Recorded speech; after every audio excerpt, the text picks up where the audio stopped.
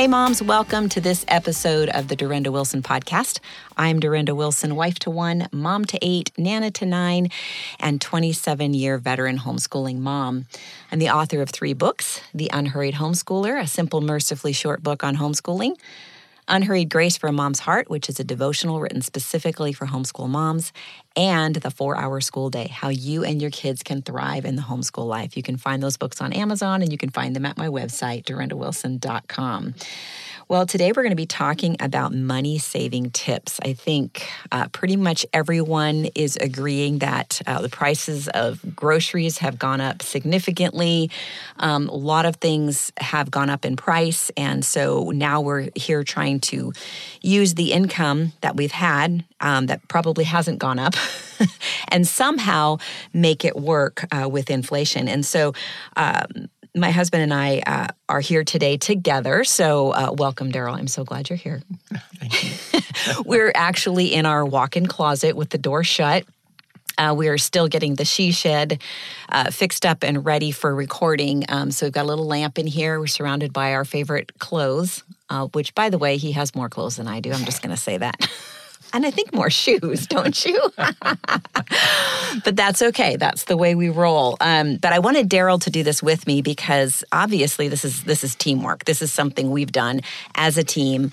And how it's looked is he has been the sole breadwinner throughout all of these years. So he has basically supported a family of 10 for many, many, many, many years on a very modest income. And it's just been amazing to watch how the Lord has taught us different things that have been helpful, the way He has provided unexpectedly so many times. But we were really committed to me staying home with the kids and homeschooling and him being the sole breadwinner, which meant it was going to get tough sometimes. And it did. There were times that it was, but what an opportunity for us to grow as a couple. And then for us to grow as a family, for our kids to see that money wasn't everything, and also to be creative in ways to save money. And we involved them in that because we felt like, this makes them part of something bigger than themselves. So we didn't burden them with our financial burdens, but we did talk about, okay, well, things are kind of tight right now, so this is what we're going to do, and this is what we're not going to do, so they would understand. And turned out to be great training for them now that they're married and having kids. Yes, we laugh all the time because our son is a software engineer for Amazon, and the guy lives on a modest budget, even though his income he doesn't need to, let's put it that way, not even close. But he chooses to because I think he knows that there's freedom in that, and it's like you have always said, opportunity cost. Mm-hmm. That was at the very beginning of our marriage. I was buying a latte or something, and you were like, you weren't telling me I couldn't. I don't know, we were having a discussion about whether that was a good decision or not. And I said, well, it's just a latte. And you said, yeah, but it's like the real cost of that is right. What you can't buy with that money. Right. Now. So even if it was like $3.50 back then. But he said, opportunity cost is basically if you spend it there, you can't spend it somewhere else. So you're limiting yourself in a way if you're frivolously spending. And there's freedom in having some element of some boundaries and living within your means. And it can actually be really fun and really challenging. We always kind of looked at it as an adventure. Mm-hmm. I think you felt the weight of it a little bit more because you were the provider.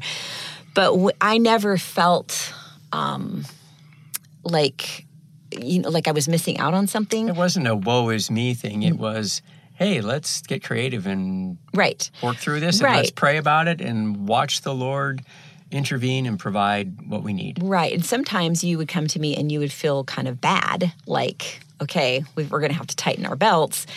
And the best response that I could give him, which I tried to give him, and I think I did, was, okay, let's just tell me what I have to spend, and I will stay within those limits, and just tried to start to think of it as an adventure, looking for ways to for me to make money by saving money.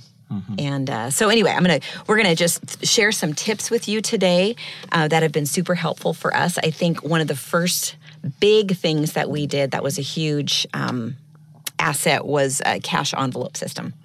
Right. So tell them how that works.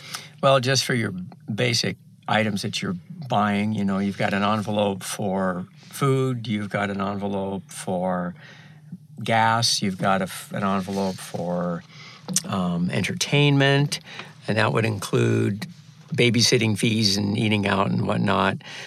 You've got a clothing envelope, and then our food envelope that included sundries, diapers, paper towels, TP, soap, stuff like that. So it's sort of like when the envelope is empty, you're done spending in that category. You can borrow from other categories, but when the envelopes are empty, you're done. So basically, you're taking a step back. You're looking at, okay, what is our average utility bill? What are our average, what do we typically spend on gas? And then look at all of that. See if there are ways that you can save money in those areas. For instance, maybe we're taking too many trips to the grocery store and we can just take one a week instead of 3 a week, which also saves you money on the other end because you never buy just that one thing that you went in for, right? That just doesn't happen. So we had this envelope system, and it was so freeing. You had the amount on the outside of the total that we had to spend for that month. And so it was like a game, an adventure to sort of figure out how are we going to do it on this. And there were times we had to make adjustments, as we added kids to the family. We needed a little more in each envelope. But when it came to things like, you had the envelope for gas, right? You mentioned that. But that you can also do a separate one or in the same envelope, auto, maintenance, and repairs. So if you don't have any repairs or maintenance that month, take that money and pay it forward to the next month because then you'll be ready for those surprises that come along because cars break down. It happens. And can we just recommend AAA? We can't recommend AAA enough. They've saved us so many times. It doesn't cost very much every year. You use it once and it has more than paid for itself. Yeah, we've had flat tires, locked our keys in the car, and they're just great. So if you don't have that, it's what, 60? It's about, ours is around $100 a year. A year. Which is, that's a tow. Right. Well, a tow costs more than that, but then we've got our kids on, and your kids can be on it up till the age of 25. Right. And theirs is only like $35 a year. So it's just... It's so great. It's great for them, and it saves me from having to run out and rescue them when they can just call AAA. Exactly. So that was having those envelopes was one of the big things that really it was a reality check. When you're paying cash for things, it's real. And there's only so much more left at home in the envelope. It's very real. It becomes very real. And I think that's so important in an age of debit cards and PayPal. It's easy to think about money as not actually being real. And this makes you feel it a little bit more. And we also had an envelope, you said, for entertainment. And what that included was, let's just, tendency, we would tend to be pragmatic and say, we don't need entertainment. But you know what? We do. Quality of life. Like maybe we want to hit the cheap night at the movies once a month. Like we've got a cheap night that's $5. Or maybe we could... Or $7. We could afford to pay the sitter and go out for coffee. Right. But we couldn't pay a sitter and go out for dinner. Right. So we just had some great quality time and had coffee. But we took the time together. We dated regularly. And there are affordable ways. Sometimes we would drive back on our property with a phone, and we'd roll out a carpet and some chairs, and we'd have a date back there by ourselves. Right, and the kids were home, and they were old enough at that point to be left home. Unfortunately, I remember we were up on a hill, and they were outside, and all the sound came up the hill. We could hear everything that was going on. So if there were blood-curdling screams, we'd know it, and we could drive back home. Exactly, and they all survived, and they all lived to adulthood, right? Okay, so another thing, and I know a lot of you moms already do this, is utilize the library. It's huge. Use your library as part of a larger system. So if there are books you want, check the library first instead of just jumping on Amazon and purchasing them. Amazon does a lot of times have a very less expensive, a used version of it for a fraction of the price if you're not finding it at the library or it's one you want to write in or have for a long time. So that's another option. Most of you probably know that. But you can also make requests to the library. You say, you don't have this book. I want to request that you purchase this book. I've had people do that with my book. They're like, well, our library should have The Unhurried Homeschooler, and I told them so. I said, well, good for you. And so they do take suggestions, so you can do that as well. Now, for me, on my end, one of the things that I did, I think that helped the most, or helped a lot over the years, was cooking simply.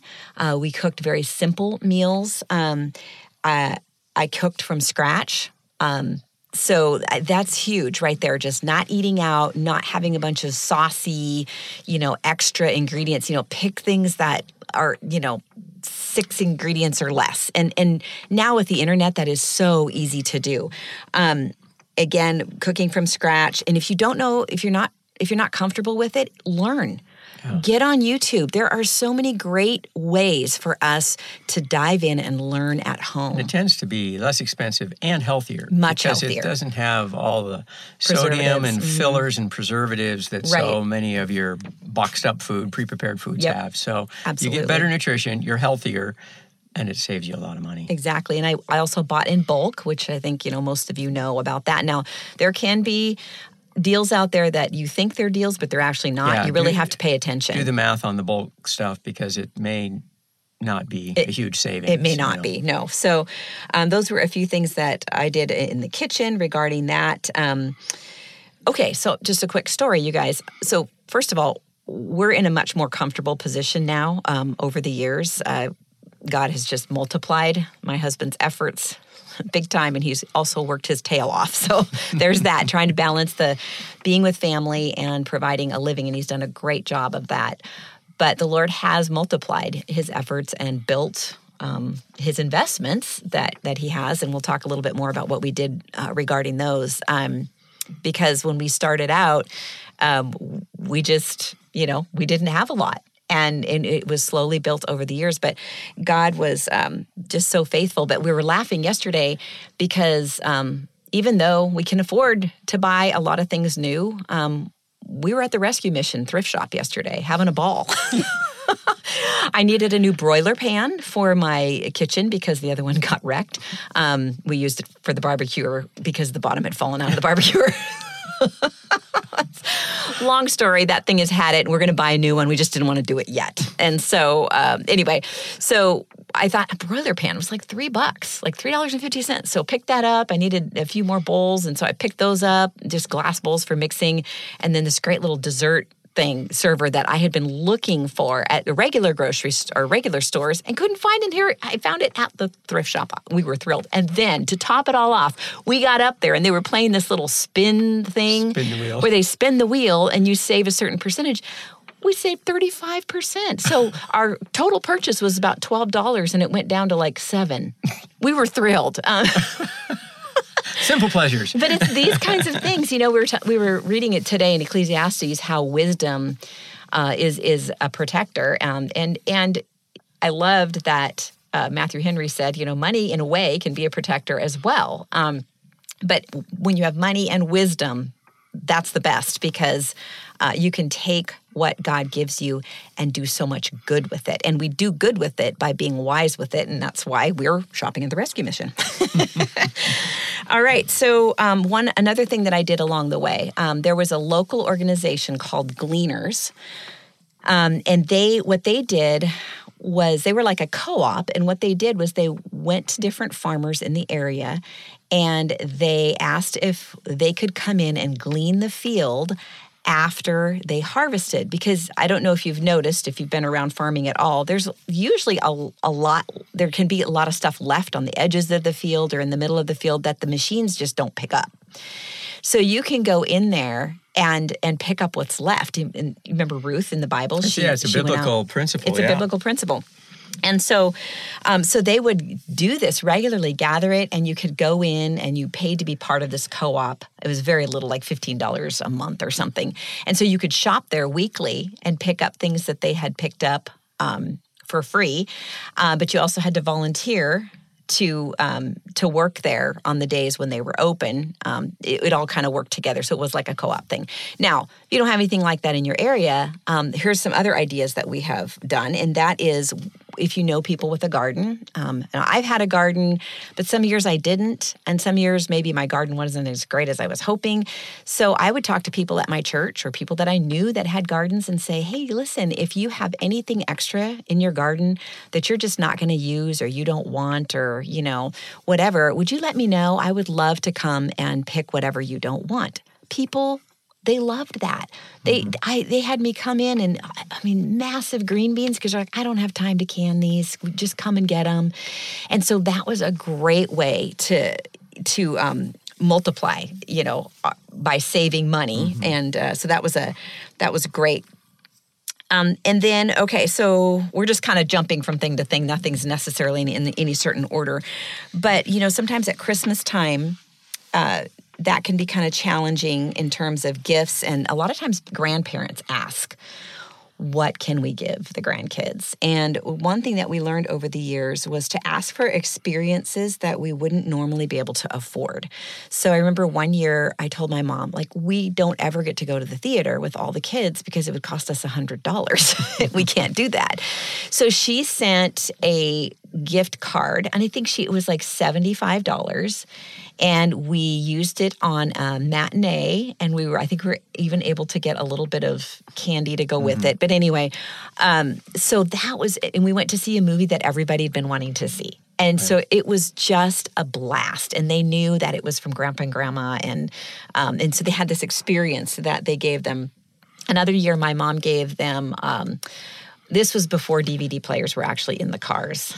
And so she bought us DVD players that Velcro strapped to the back of the seats. Headrest, yeah. And so that was, the kids were like over the moon, so they could play DVDs in there, and that was awesome. So things like that you maybe make a list of things that would be nice to have and maybe improve your quality of life as a family, but you can't really afford, and then offer those as ideas to the grandparents for Christmas.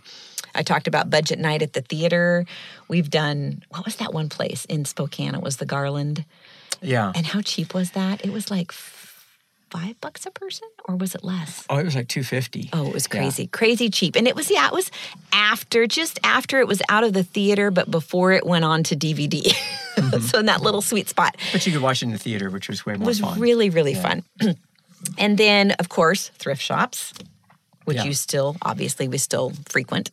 So thrift shops, yard sales, for clothing and household, and even for holiday gifts. We are not above that. Remember that year? It was like the fall. It wasn't even close. I wasn't even thinking about Christmas, but Daryl here was thinking about Christmas. And we had waited probably about as long as we could, but we hadn't bought the boys any kind of gaming system. They did a little bit of something on computers, but they were really wanting a gaming system, and I was dragging my feet. But then we were at this yard sale, and he found this gaming system, and it was a bargain, and it came with a bunch of games. Of course, we threw out the ones we didn't think we wanted them to play. Right. And but yeah, you found that. Yeah, it was great. That was a great Christmas present for them, and they didn't care that it was not brand new. It worked just the same. They did not care. They were like over the moon excited. So we give you permission to buy holiday gifts at yard sales and the thrift shop.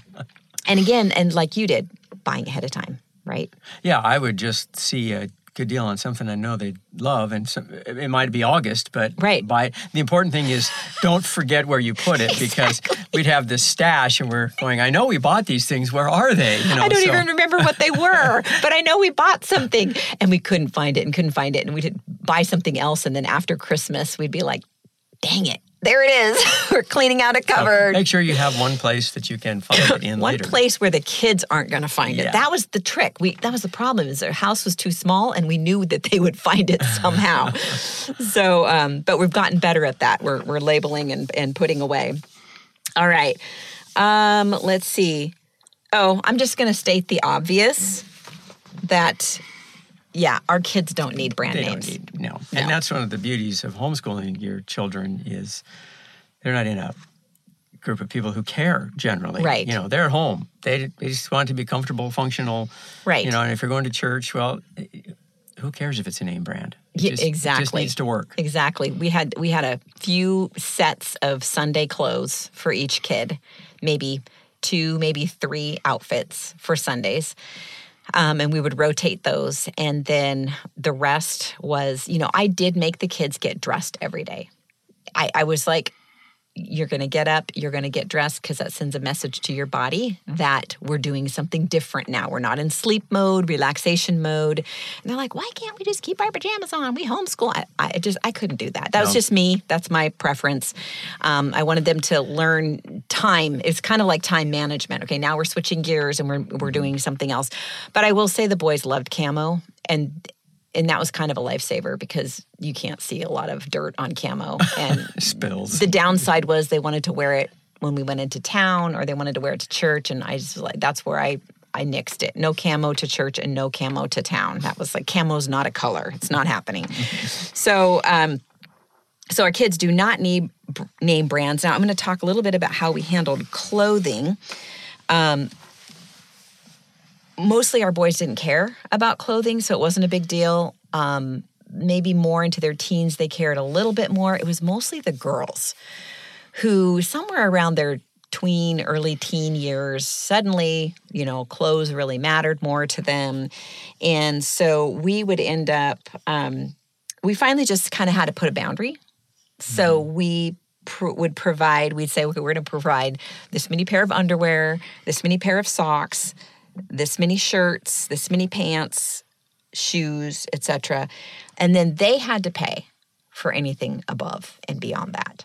So they had to earn money. If they wanted a name brand, if they wanted above and beyond the 5 shirts we were buying them, as long as they had 5 wearable, decent shirts, I'm just throwing a number out there. I don't remember how much it was. Usually they had more than that because we thrift shopped and stuff. But if they were wanting new, when we were going out shopping, we had to put a cap on it because it would just go on and on and on. And so that seemed to work pretty well. Would you say? And sometimes we would do paying jobs around the house that they could. We had ways for them to earn money, but that's another podcast. So, all right. Now, moving on, and I mentioned thrift shop. I'm trying to think if there's anything else. I did save clothes from one child to the next. I found that the best thing was just go through them, and if they look like they'd survive another child, then put them in the bin. Otherwise, don't. And that worked really well until we had to move, and then I had to go through all those bins, and that was something else. But all right, so now we're going to talk about cars. That's your specialty, right? So what was the lesson you learned early on in terms of purchasing cars? Don't buy new. Just don't buy new. I before I got married, had a couple new cars, and they were good quality cars with decent resale. But even then, I took a financial bath on each one. So I'm making a car payment on a rapidly depreciating item. I'm paying interest. Right. And the worst case is if you're making car payments on a car that isn't under a warranty, so you're repairing a depreciating car and you're paying interest on it. Right. That's like the worst case scenario. Right. But I would just buy, I would recommend buy a good quality used vehicle. Go ahead and have it checked out by a mechanic. It might cost you $60 to have him look it over or something. But if you got a good mechanic, you trust him, knows his stuff, it's worth taking it in and having it looked over. And you might have a friend who's a mechanic. Or you might have a friend that can do it. They've got some of these diagnostic things you can plug in now that are awesome. Yeah, you can actually buy. Didn't Luke buy one? Yeah. So that's a good way to go. But I would buy them used. I always like to buy... I had really good luck buying more luxury type vehicles from elderly retired people. Because they still know how to maintain things. And maintenance was important, and they also had the financial wherewithal to maintain a vehicle. So you tend to get a car that was taken really good care of, maintained really well, not used hard, that would last and last. So that's another good thing to do. And I like to buy it from a private party because they know the vehicle. They know its history. They know what's happened to it, and you can get. They're just a little easier to work with. Right. We've experienced sellers who have lied to us. That is something we have experienced. Never be in a hurry. I think that's a big one. My motto is never buy a car when you have to. Right. Because if you're, try to be ahead of that curve, and don't wait till your car completely gives out before you get one, because then you're going to, under the gun, under pressure, you're going to maybe make a decision you shouldn't make just to try to fix a situation. So, right. You don't want it to be a crisis, because we don't make good decisions in a crisis. Right. And there were times when we just had one car. Yes. Because that's what we could afford at the time, and we just made it work. So that's kind of an option sometimes. If you can get by with just one vehicle, maintenance, insurance, taxes, license, all that stuff adds up. So it does. It adds up really quickly. And I know that when we have a Mercedes that we bought 10 years ago. It is a 2000. It's a 2000. Right. And that has been the most reliable car we have ever owned. I bought it from a 96-year-old woman who just couldn't drive anymore. She had it in the garage through the winter, which is where we lived then. There was snow, so that was a huge bonus. Right. Because it didn't freeze and thaw and freeze, the lines didn't freeze and thaw and all that. It was very well cared for. And then her family was the one who needed to sell the car. Right? And so didn't they take it to the Mercedes dealer? They took it to the Mercedes dealer which is a big ripoff, by the way. Who said it needed a whole bunch of things that were all priced at Mercedes prices. I'm sorry if you work at a Mercedes dealer. But typically, a self-employed mechanic will be your best bet dollar-wise. A lot of times at the dealership, tell them what happens. Well, they just tend to mark things up. Yes, you get red carpet service, right, but you pay for it. Right. So if that's what you want, then fine. But generally, taking your vehicle to the dealer is going to cost you a lot more to be serviced than a private mechanic. Right. But this car, we've had it for over 10 years. It's been great. It's got over 220,000 miles on it. We've maintained it well, and it continues to serve us well. I don't know what it'll do if it ever dies, because I love the car. We're going to be so sad if it ever dies. It's kind of part of the family. So it has been. It's seen a lot happen in our family. Yeah. I feel like a family member. After 10 years, it's still worth over half what I paid for it. Right. So we haven't eaten really any depreciation, and it's been reliable. But research your cars. You can get and look up the service history. You can Google it, and there's a lot of people that have done surveys on them, and they'll tell you problem areas. Right. So do a little research. The pluses and the minuses. Right. So do a little research on it. Get a good used vehicle and pay cash for it.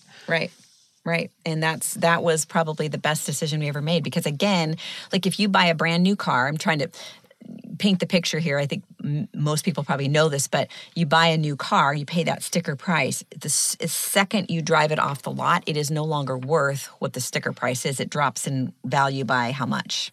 Oh, at least 10, 20%. Right. Just driving it off the lot. So it costs you that much more, because you're not going to get that back out of the car once you drive it off the lot. To me, that was like, wow. When you explained it that way, I was like, oh, I am not doing that. Yeah, and if you can afford to pay a little more, maybe you buy something that's a year or two old. Right. It's still going to be an expensive car, but somebody else is taking the brunt of the depreciation. They ate that depreciation, and you didn't. So yeah, that's very, very true. And again, the one thing, our goal became probably, 25 years ago, our goal was, we will only buy a car that we can pay cash for. We're not making payments. And we haven't. And there's a lot of great used cars out there. You don't need to spend more than $4,000 or $5,000, and you can still get a great used car that'll last you for years. And then your insurance is cheaper as well. You were mentioning that earlier. But when we had the one car, we knew, this is just going to be for a season. And it wasn't necessarily easy, but we did it because we wanted to be good stewards of what God had given us, and we didn't see any other way to do that in that situation. And you know what? That's good for us. It was good for us. I think sometimes we don't want to be inconvenienced. We don't want to be put out. And yet there is a bit of satisfaction in just that self-discipline in living within those boundaries. Okay.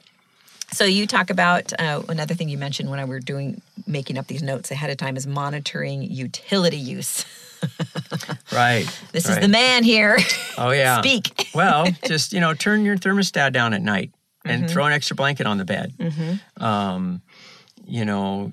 Showers, don't need to be endless. Just, I mean, I know when I was a kid, we did it, you get in, you get wet. That's a military shower. Yeah, you soap up, you shut off the water, you soap up. When you're done there, you turn it back on and you rinse off. I've never done that, by the way, just so you know. And I've never insisted that she do that. No, he's been very good about that. But, long old showers and cranking the thermostat, things like that. Yeah, keeping things within reason. Yeah. I like what you said. You don't have to suffer, but it's turning it down at night, maybe not turning it up quite as much or down quite as much during the day. Put some cooler clothes on if you're feeling like you need to up the air conditioning. Put some warmer clothes on, sweaters, sweatshirts. Mm-hmm. And the thing is, we're teaching our kids to do the same. We were always telling our kids, shut off the lights, take a reasonably short shower, which also it helped that they would run out of hot water because there were so many of them. Right. So that helped too. But, paying attention to where the thermostat is set. So those are just some little things that can make a big difference, especially as utility prices go up. Like everything, yeah. All right. And there's something that I've heard people do. Maybe we've done this once or twice, and I wouldn't necessarily encourage this because we don't really encourage credit card use. Mm-hmm. We think it's good to have a credit card just for emergencies, mm-hmm. but you really, really, really try not to use it. But something that I know that people who are very disciplined can pull off is they would front load a credit card that gave them cash back, gave them something back, and they would front load those credit cards monthly and then pay their utility bills, their monthly bills with that card, and then get that cash back. So they were kind of multiplying. They had to pay bills, but they were kind of getting paid back a little bit for doing that. Yeah, and if you can discipline yourself to pay it monthly, like I use an American Express that I get cash back. Well, and that's why I'm suggesting front load it. Yeah. In this case, I don't front load it, but I'm disciplined to pay it off every month. But we just had over $400 in just cash back that we got from buying stuff I needed to buy, but just because I used that and then paid it off every month, we saved a little extra. Right. What do they say? A penny saved is a penny earned. Yeah. Yeah. So like you said, those were things you had to buy anyway, and then like that penny saved, penny earned. I felt like that was something that I did. I produced an income. A passive income, I think is what you called it, by working to save money and to do well with what you gave me. She took what I earned and she stretched it because she was careful at home. Right. And there's lots of great money-saving bloggers out there, and which is really kind of fun. We didn't have that back then. We just had to figure it out. Right. But it was great. And then let's see. The last thing I want you to tell real quickly is our story about housing and investment properties, because that's really what God used to multiply our income. Yeah, we needed to, in our case, we didn't have a big nest egg to go out and buy a separate house generally as an investment. So we pretty much lived in our investment. So we would... I had a house when we got married, and we decided that we were going to sell that, and I went to Dorinda's grandpa and asked him, okay, I want to buy a piece of land, you got any tips? And he is he dabbled in real estate. He loved that kind of stuff. He said, well, yeah, you find a piece of land you want, you go to the county, you find out who owns it, you send them a letter and say, hey, you want to sell this property? Right, right. So we drove around and we found this property, and we're like, this is a great area. This is, nobody seems to be doing anything here. So we went to the county, found out who owned it, called them, and the guy was like, yeah, I'm not planning on. Well, he said, I don't want to sell mine, but my brother owns the lot next door, and I know that he would like the money out of that. Right. So here's his contact information. Right. So we bought this piece of property, and then we built our first house. We built a house that I contracted myself. There again, asking lots of questions of people, because generally... He never contracted a house. He does not have a contractor's license. He just dove in and learned as he went. My dad was not a handyman. I didn't grow up with that. Right. But we learned. Yeah. And so we actually took the money we got out of our other house and credit cards and built this house because I couldn't get an owner-builder loan. Right. Then once the house was done, I went and got a mortgage and paid off the credit cards. Right. So and we got in, that was we were off and running then. So when we sold that house, of course, we made a good profit on that, and we bought some land and set up a manufactured home, and just kind of. And granted, for that time we had to live in a rental for a little while, but most of the time we lived in our project. We would buy an old house and we'd remodel it, and we just kind of had to live in it. Right, and we didn't. And back then when we started this, we weren't saying, okay, this is our plan. We're going to move every few years and we're going to invest. And that is just what unfolded as we prayed and asked the Lord for wisdom. The Lord gave us wisdom and led us to properties and led us to houses. He blessed it, and He will. He does that. He takes care of us, and with a large family, He said they're a blessing to a righteous man, and they were, and He took care of us and provided.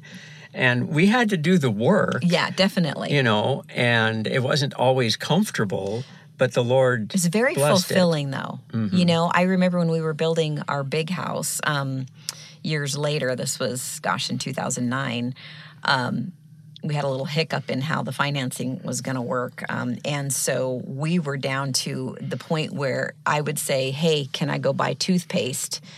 And he would say, sure, just let me go return this little bit of lumber and you can go buy some toilet paper and toothpaste. We were down to it was that nip and tuck. And our kids remember that, though. And they remembered that we worked as a team. And they helped us build this 4,600 square foot house that we built for an unbelievably ridiculous. small You amount. would fall over if you knew how little we built that house for. We built it with the help of friends and hired who we could, and the kids did a lot. We did a lot. Craigslist, and the Lord just was gracious and stretched our dollars and really blessed us with that. Yeah. And it was tight for a while, but He met us. He honored it. And He did. And our kids remember that. And I think that's one of the biggest lessons that stuck in their mind in terms of how to handle finances. And so they kind of walked that out as adults. And so that's been really encouraging to see. So as you're walking out good stewardship of your finances, your kids are watching and they're learning. And so, and we made mistakes along the way, but learning from those mistakes, I think, is the biggest thing. What did we say? We always say it's not a failure if you learn something from it. Right. So, and also, I think you mentioned when we were talking about doing this podcast, if you're going to do that kind of thing, you need to make sure that your inflated market versus an increasing market. Yeah, you have to look at the housing market, because if you're in an already inflated market that may take an adjustment and go down, that's not a market you want to invest in. Right. You need to wait until things go down. Yeah, or consider moving somewhere else. Like we moved to North Carolina, and our oldest daughter and her husband followed, because where they lived, they couldn't afford to have a home and live on one income. Right. They could move here. Now they have a nice 4-bedroom home at a modest price. She can stay home. Right. So it was well worth the move to an area that had lower cost housing. Right. And our reason for moving is we could afford to purchase a vacation rental plus a home for ourselves with the funds that we brought over with us from the place that we sold that was an inflated market. And it's a place that we love. Yes, absolutely. That wasn't the only thing that went into the decision. You don't have to move into like some awful, horrible place to do this. You want a place that you like. Right. And watch for, the Lord's hand in it all. We just had such a peace about it. I think that was the biggest thing. And in everything kind of connected and made sense. And that's underlying all of this. Everything we did was just, it was prayerfully done. Right. And we made mistakes along the way, but God is so faithful. And ultimately, at the end of the day, He is our provider. And so we look to Him for wisdom. We look to Him to help us steward what He's given us. And I think that's something we've always tried to say, this is His money. We're just managing it. We want to be good stewards of it. And as we do that, He blesses it. So I hope these tips you found them helpful. Maybe, tuck some away for later. Maybe some will be useful now, but I hope you were encouraged by today's podcast. Let's go ahead and bow in a word of prayer.